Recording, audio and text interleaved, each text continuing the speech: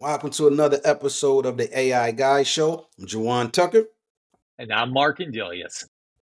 and welcome everyone. So today we're going to get into another interesting article about early adopters, why they're having doubt with Microsoft AI Copilot.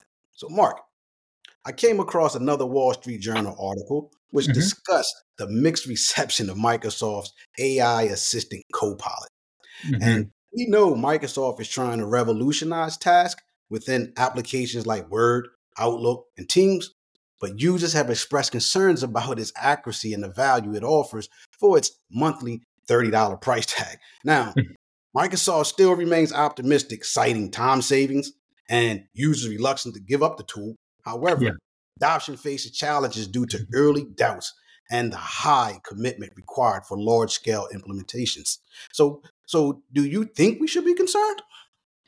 Well, I have actually been playing with it and using Copilot for, I guess I would say now, probably a couple months now. And I was excited about it because, as you know, that Copilot is, running off part of the Chat GPT because they own 49% of Chat GPT, OpenAI. And of course, Microsoft puts their twist to it also to enhance it for them. But really, Copilot is designed for the Office 365. And as we saw in the Super Bowl ad, that they're really trying to get the Copilot out there to sort of be the next search engine out there. Versus using Google, you would be using Copilot to ask questions. And we did a video on that, the power of generative AI and Copilot can sort of be your superpower there itself. But back to Copilot as that, I see that we've done a lot of large scale deployment of technology. And Juan, I would assume that you would agree with me that without proper education, a lot of things do not go well, right? I would definitely agree with that. And also when it's in its infancy stages like this, individuals have to remain calm and be patient. I mean, they're iron out the kinks. Yeah. Once we have a solid product, with all the bugs, the fixes in place, I mean, we'll adopt it. The adoption will be there from my standpoint. But to that point, I mean, I want to discuss some of the real world impacts of AI in the workplace, as well as the cost benefit analysis of the AI subscription in corporate America. So, that being said, initial honeymoon phase versus the long haul. Considering the fanfare around Microsoft Copilot, do you think it's like a flashy new toy that loses its charm after a month?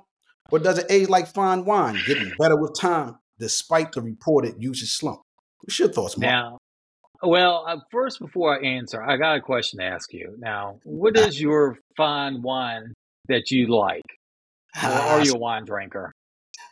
I'm a champagne drinker, and my goodness, I should have known. I'm champagne. My wife she is the hugest big champagne, mimosas, and things like that. Big fan itself. But to get back to sort of the cost of using this technology is that you have people in work environments at different skill levels in dealing with technology.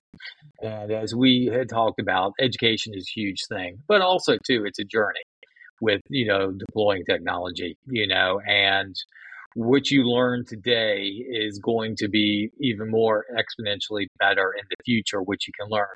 But the beauty part of this particular technology, it sort of is a time savings. And I think Microsoft mentioned that it can save, between 4 to 6 hours a week and sometimes of certain people's jobs in administrative work.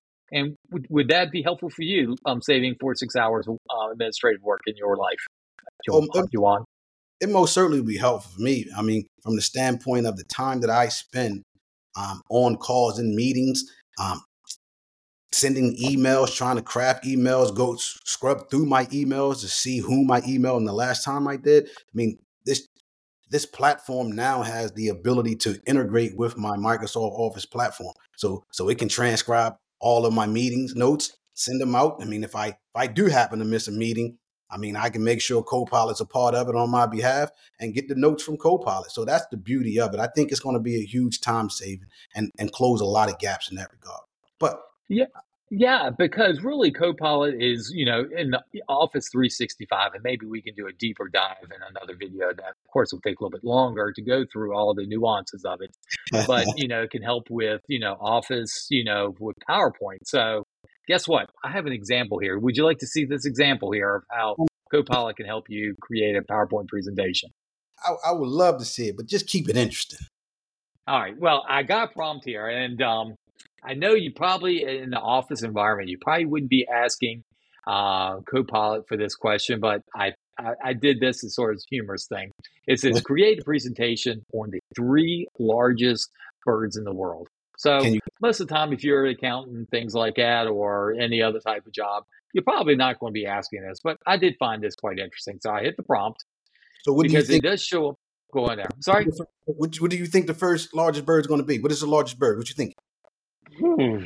Is it a dodo bird? I have no idea, dude. I have no clue. It may be a bird that doesn't fly. I'm thinking of a bird that doesn't fly. What's that? Yeah, yeah, I have no idea. You got me on that one, Ostrich. man. I'm thinking of the ostrich. It has to be one of the largest birds. Oh, that's true. I didn't think about that one.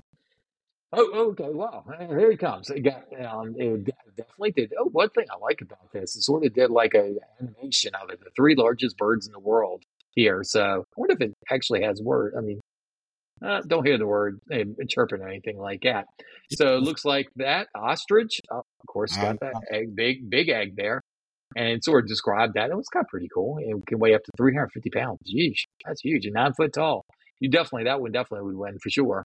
I'm at 6 foot. 6 foot, that'd be 3 feet over me. Woo. What's yeah, about here? What do you think about this? I've never seen this before, Jawan. Have you? I've never seen that either, and I typically watch my Discovery Channel, but this one got past me. How about the last one? What is the last one? I don't know. That bird looks kind of ugly to me, but I mean, I don't want to get any bird fans mad at me, but and then what do you think? What the heck is that? An eagle? A Harperley eagle? Is that what the heck is that?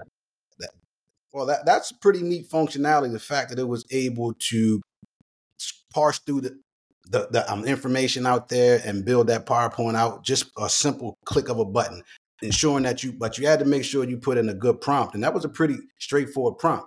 So that was Right. pretty useful. That was pretty useful. Now let me ask. So that's just one of the many examples and how it integrates with Office 360. But from a cost versus caffeine perspective, weighing in at a $30 per month, do you think Copilot Mm. time saving and efficiency boosting powers are worth the price of admission? Or should big companies Well, buying their employees more coffee?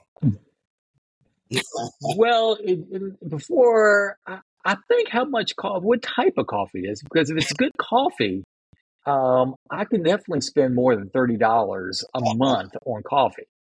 I'm not a coffee drinker, but I've heard that Oh, commercial. okay, all right. So Folgers in your cup, right? Folgers, I like some other different types of coffee, but Folgers is not bad if you have to. And I've drank in that many years and stuff like that. But at $30, you got to look at it from a ROI perspective and how we want to really look at how this is going to be a cost savings. Initially, of course, you're going to have that $30 a month, and it's per employee, it's not per company, and it's going to be having the training time is going to be a cost also associated with that, and training up the individuals. But I think having a good sort of statement of work or work of how you want this deployed is going to be very valuable, because you're not going to try to do everything at one time.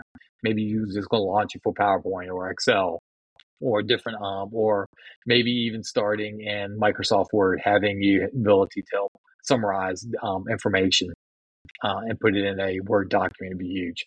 And of course, emails would be hugely important too. Summarizing emails, because don't you love those email chains that you have multiple emails and you having to try to consolidate all that information and one email response back to everybody. So I think that's going to be very valuable in that regard. But yeah, I think the $30 is definitely worth it.